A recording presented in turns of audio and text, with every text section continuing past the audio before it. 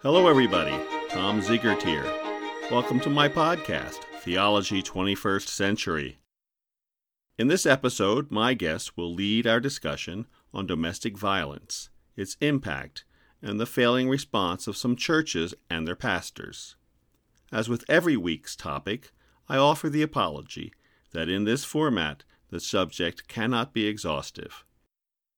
Your experiences and thoughts will be a welcome addition to the discussion.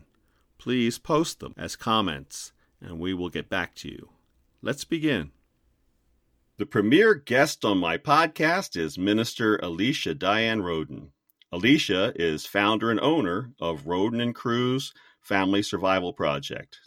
Alicia studied theology at Bethany Christian Bible College, received her master's degree in social work from Antioch College, and her God's Worker Ministry certification from Saints of Value Ministerial Training Center. I've invited Alicia to join us today to tell us about her experiences as a domestic violence victims counselor. Alicia will also have something to say about her experiences and how some pastors get it wrong when challenged with facing women who have suffered from domestic violence. Welcome, Alicia. Having you join us is truly a gift. Good morning. This month is Domestic Violence Month. It's National Domestic Violence Month all over the world. And it is very important that people understand that domestic violence is real and it is happening in our churches every day. But it's not understood. 37% of pastors believe it does not happen in their congregation. Why is this? It's hidden. They're not trained, and they feel, well, if it's happening, the wife must be doing something wrong. And if they're doing something wrong, I will counsel you, because you are supposed to listen to your husband. Many churches go by Ephesians 5:22, which means, woman, submit to your husband. Be obedient. That also means you always do what they say. You don't question it. It means, okay, if you didn't do this, you must have not submitted. So why are you complaining? That's what they feel. They feel that the Bible says you have to listen. If a pastor is told a woman is being beat, he'll sometimes say, pray about it. Pray that you become that obedient wife, because God does not believe in divorce. Or they say, if you divorce your husband, you cannot marry again. That makes it very hard for the woman to get help. So the Bible is used a lot when it comes to domestic violence.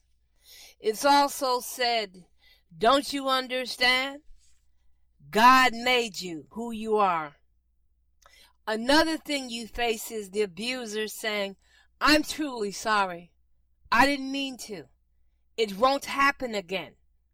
I really love you. Or you made me do this. It's very, very sad.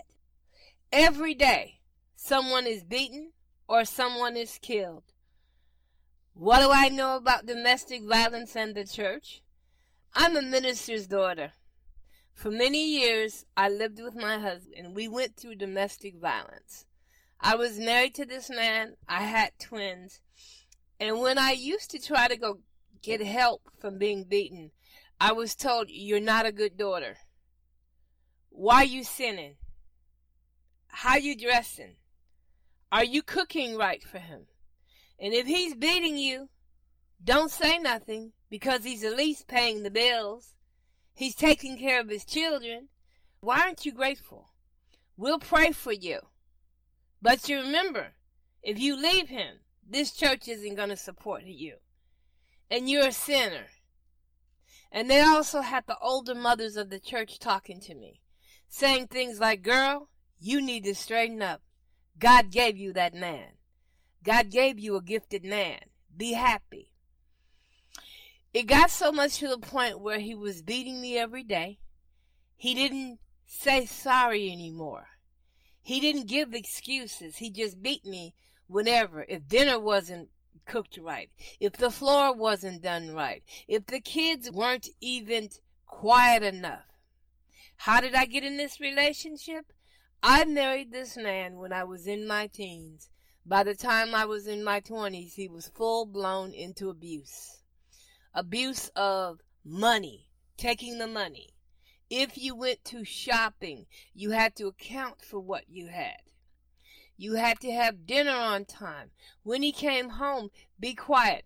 Make sure those kids are quiet. And oh, I didn't hit you that bad. And remember what the Bible says, you have to obey me. You obey me. I married you. And by the way, you're too ugly to be married to anybody else. How are you going to take care of them kids? So I ended up leaving him. I went to the YWCA in Michigan, and they sent me to California, to a place where they said it was for domestic violence. I went to the place in Van Nuys, California. But when they found out I had a life-threatening disease, I was told you can't stay here. And by the way, if you do, we have to isolate you, and your children can't play with anybody. So for a while, I had to go to another domestic violence shelter and try to make it. It wasn't easy. Domestic violence scars a woman. A woman feels she's less. Sometimes if you're trying to get government benefits, you're told you're not a mother. If you were a mother, why did your kids see you get beaten? And many women do not want to tell the Department of Social Services, because if you do, you're that bad mother, and we may have to take your children. And how do you feel when you're a woman and you're trying to raise your children and they're taken? Also, I need to put light on men are abused too. It's always said that men are never beaten. They're lying. Or if they are beaten, they like it. Or they'll say, oh, men are beaten because they're gay. It is not right. In Los Angeles, California, we have a center called Genesis Center, where men are there with their children who've been beaten. Yes, men are beaten. Women can be very brutal, and the men sometimes don't want to get needed help. How are you going to get help when the judge is going to look at you and say, I think you're lying? Or the hotline worker may say, you sure you got beaten? Or the police might laugh about it. Or the police will not get help for that man. So yes, domestic violence is real. There's physical abuse where you're beaten. There's the financial abuse. There's the mental abuse of being told, you're ugly. How you going to make it? You can't do this. Or there's also the abuse sometimes if you're ill, the person will use that against you. Oh, I'm going to out you. I'll tell your family that you may have HIV. Or they may say, who going to take care of you when you get too ill? Nobody wants you. So it's very hard. Being a domestic violence counselor, I've seen many cases. I've seen men sorry, and I've seen women sorry. But it takes a lot to help a person with domestic violence. It is time for the church to understand it is not about sin. It is not about not having a divorce. Why would you stay with someone who's going to beat you? I was beaten for many years. I even got to the point of losing all of my teeth, having them knocked out of my head, being told, now who wants your behind? I want you to know, pastors, if you're a pastor or an elder or whatever, be understanding. Don't say, I'm just going to pray for you and you're going to stay with your husband. That's not right. The next question is said, why do women or why do men stay? Maybe you have no place to go. If you're a mother with children, you may feel, how am I going to support my children? Where am I going to live? Because right now, domestic assault shelters are very full. How do you get the money? With COVID, many women are being beaten and they choose to stay because there's nowhere to go. If you're going to leave, take your time. The important things you should take with you are school records, insurance papers, Medi-Cal cards, Medicare, car keys if you can, change of clothing. Take what you can. But it may take a while before a woman can leave. She cannot leave just instantly. Sometimes she has to wait till she can. Also, pastors, stop saying it's a sin. What is a sin to you? Do you have a right to judge? How would you feel if a woman is beaten in your church and you just said, pray about it? It is not a sin that caused this woman to be beaten. It is not about obedience. The Bible says nowhere in the Bible that you have the right to be beaten up.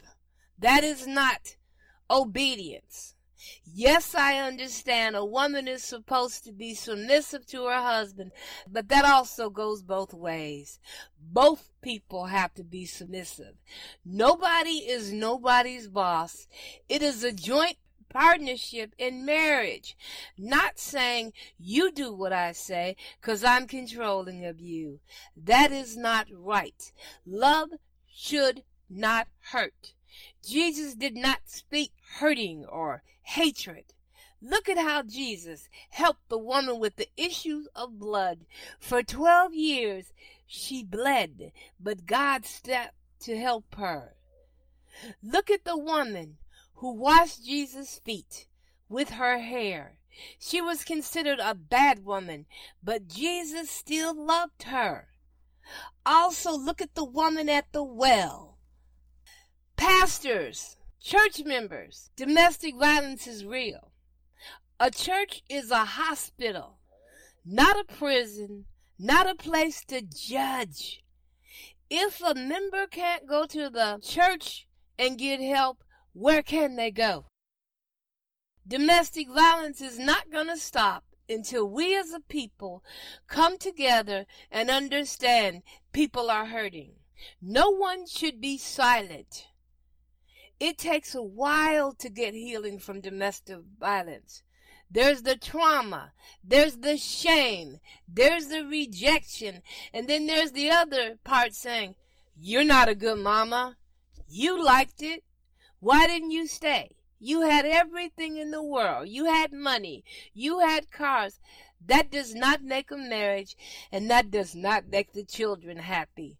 Many children grow up fearing domestic violence, or they end up violent themselves. Even domestic violence can affect a newborn baby. You see newborn babies fighting in the crib. Yes, domestic violence is real. In my work, I've seen many deaths. I've seen some people change. But change has to start in the church. It has to be pastors becoming educated what domestic violence is. Domestic violence is not just a hit. It's not a pat. It is violence. It's taking one's freedom. It's saying, I control you.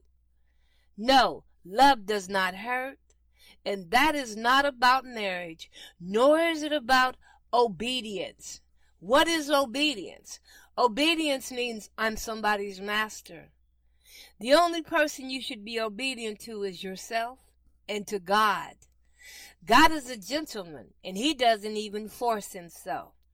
So if you're thinking domestic violence isn't happening in your church, it happens in your pulpit. It happens in your choir. It happens in your usher boards.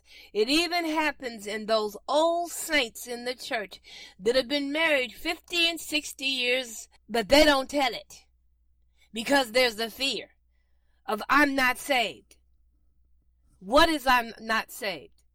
Is it condemnation? Is it using the Bible against somebody? The Apostle Paul, with all due respect, he was a great man, But he believed in the church a woman should be silent. Women shouldn't always be silent. Women do things in the church. But silent does not mean being beaten, nor does it mean a man being beaten. What does it feel like when you're taking your life away? You're being beaten. How do you hide the scars? How do you tell your children your daddy didn't mean it, and he did? How do you feel that I can make it by yourself?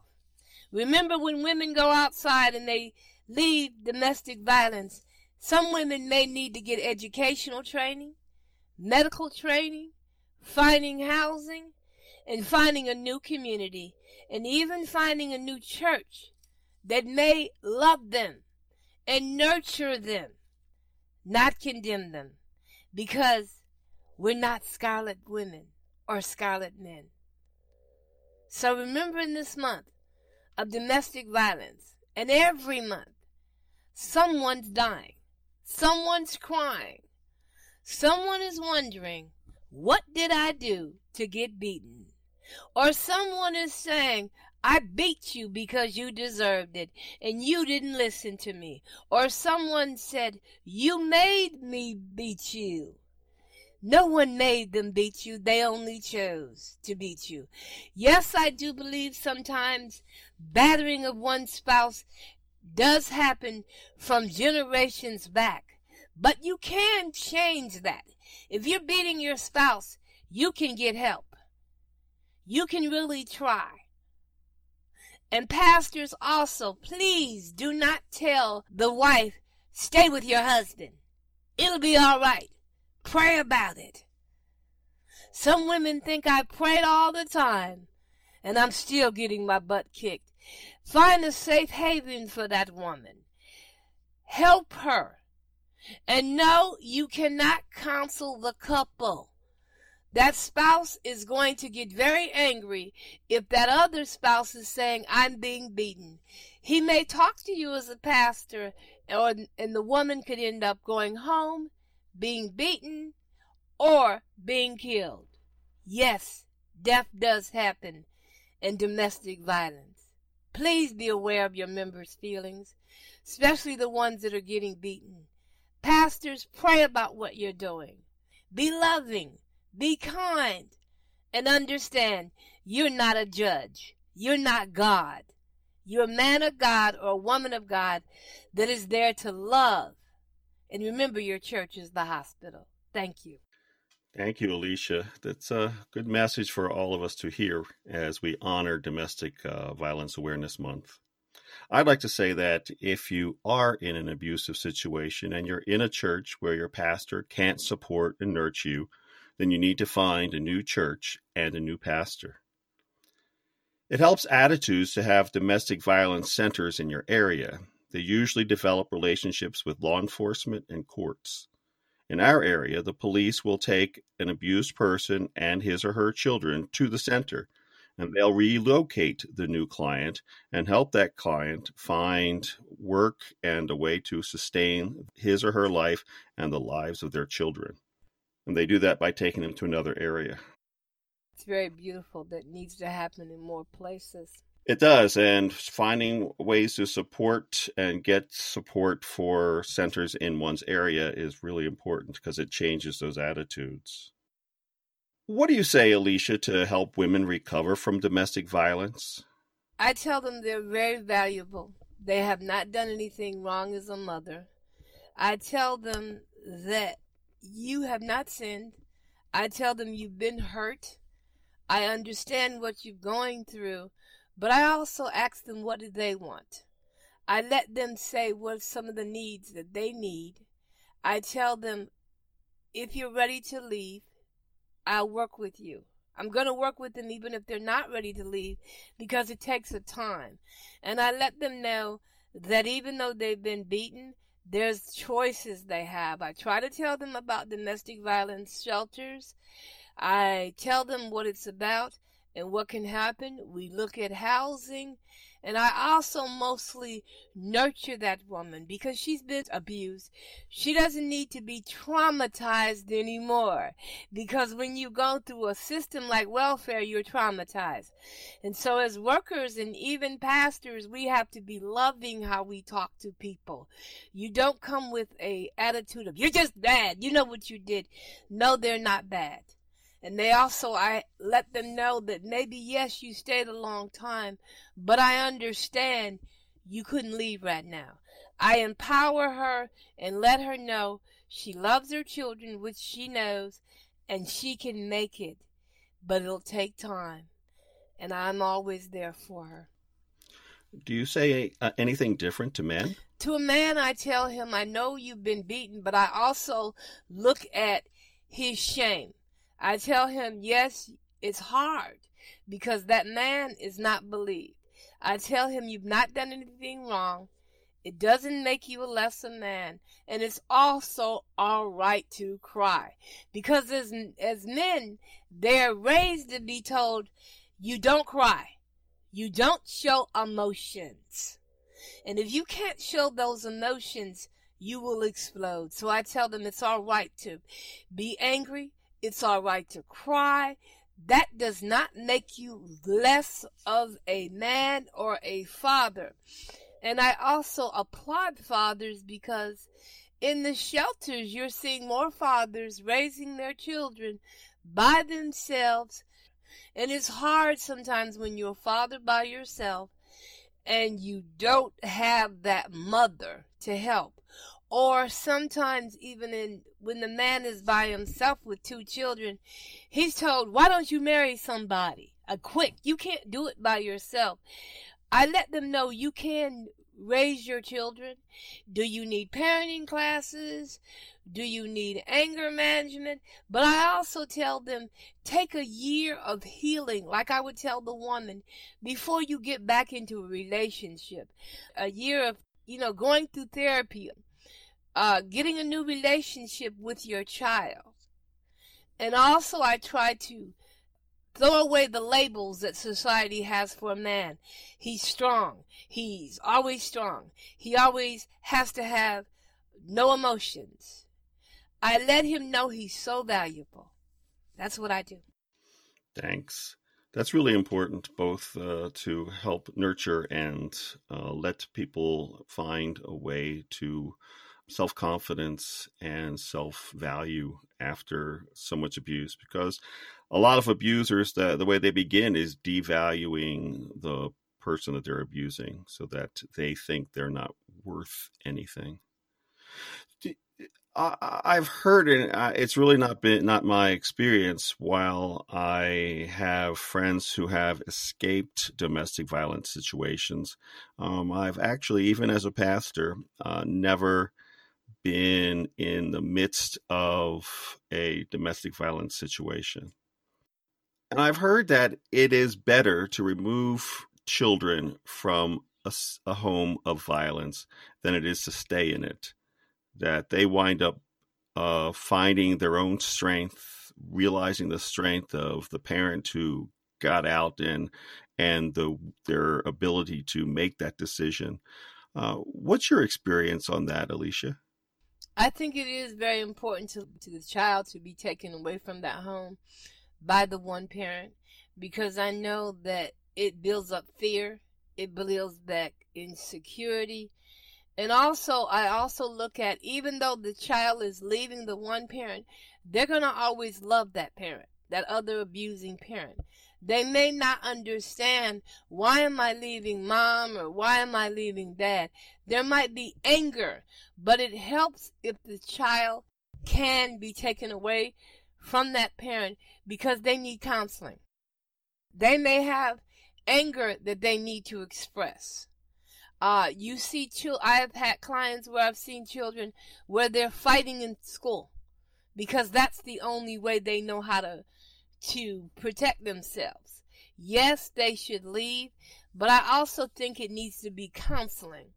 And I also think that it also needs to look at, even if the court system is involved with a custody battle, it needs to look at, does the abusing parent need to be around that child until he's gotten help or she's gotten help? What do I mean? Batterers intervention classes, which I teach too. He needs to learn what it is to be, or she needs to learn what it is to be a batterer, how you've affected your children, how you've affected your spouse. Because if you always bring that child right back into the situation of the abuser, there's confusion. There's, your mama made me do this, or your dad made me do this. No, I think it needs to be a place where the child can heal, they can get counseling, and age-appropriate counseling. Someone that is going to understand the child, not someone is going to say, wasn't your mama mean to you? Maybe you don't need your mom. Did she hit you? Did your dad hit you?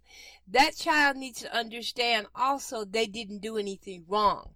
Because a lot of children think if one parent is gone, I did something wrong. I'll be good. Mom and daddy, please don't leave. I don't want to be without you. And a lot of those children I've also seen as teenagers, some of them become batterers. When I worked at the Gay and Lesbian Center in Los Angeles, California, I saw teenagers who were coming who were already battering their partners. And it was amazing because some of them was 13, 14 years old, but they knew they needed help. And they were starting early, because you have to look at, youth are battering just as hard when they get older. They may get into a dating relationship and think it's okay to batter.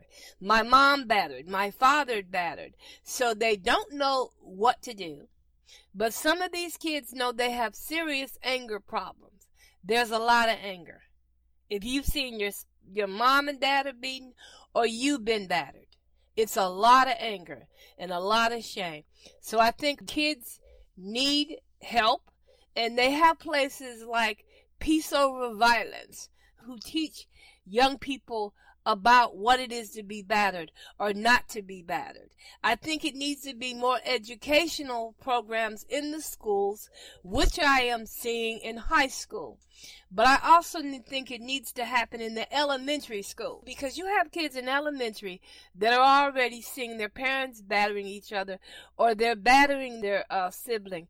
And also I wanted to say domestic violence can happen as a spouse, a grandmother, a sibling, an aunt. Those are some of the categories. But yes, kids need help, and I believe that they should be taken out of the home, away from the batterer, with the parent, and not sent to Department of Social Service. Thanks, Alicia. I live in the largest county in the country here in California, and it has the highest domestic violence rates in the nation. And I live in an area in that county that has the highest domestic violence rates in that county. We have an organization known as Unity Homes here that is an amazing place to wind up if you have been battered. They have apartments and all over various counties where they move their clients to. They have a shelter where you can come and begin the process. And it's an amazing place where they understand what someone that's been battered has gone through. They know it's not their fault. And they make sure that those who come through there find their way back through healing into a life that can be rewarding and healthy and joyous again. Any final words for us, Alicia? My final words are, if you're being battered, please get help. If you're a batterer, please get help. And remember, to the person who's being battered, it is not about the shame. It's not about judgment of the church. It's about taking and loving yourself. It will take a while to come back and to begin to love yourself. But part of loving yourself is saying, I need help. Can you help me? And it's also beginning to regrow and to say, I can make it. And remember, you're someone, and domestic violence is not your first name. Peace and blessing. I hope you send me your thoughts on today's topic. If you like these podcasts, please leave a rating, a like or a review, and subscribe to them so they can come to you. My blog site will have supporting documentation, if not a transcript. If you're interested, please check that site. It is www.searching-for-god.com. Look for next week's podcast, due out on Sunday, October 18th. My guest will be Reverend Gilbert Stones, and our episode title will be All Dogs Go to Heaven. May God continue to bless and keep you. Stay safe.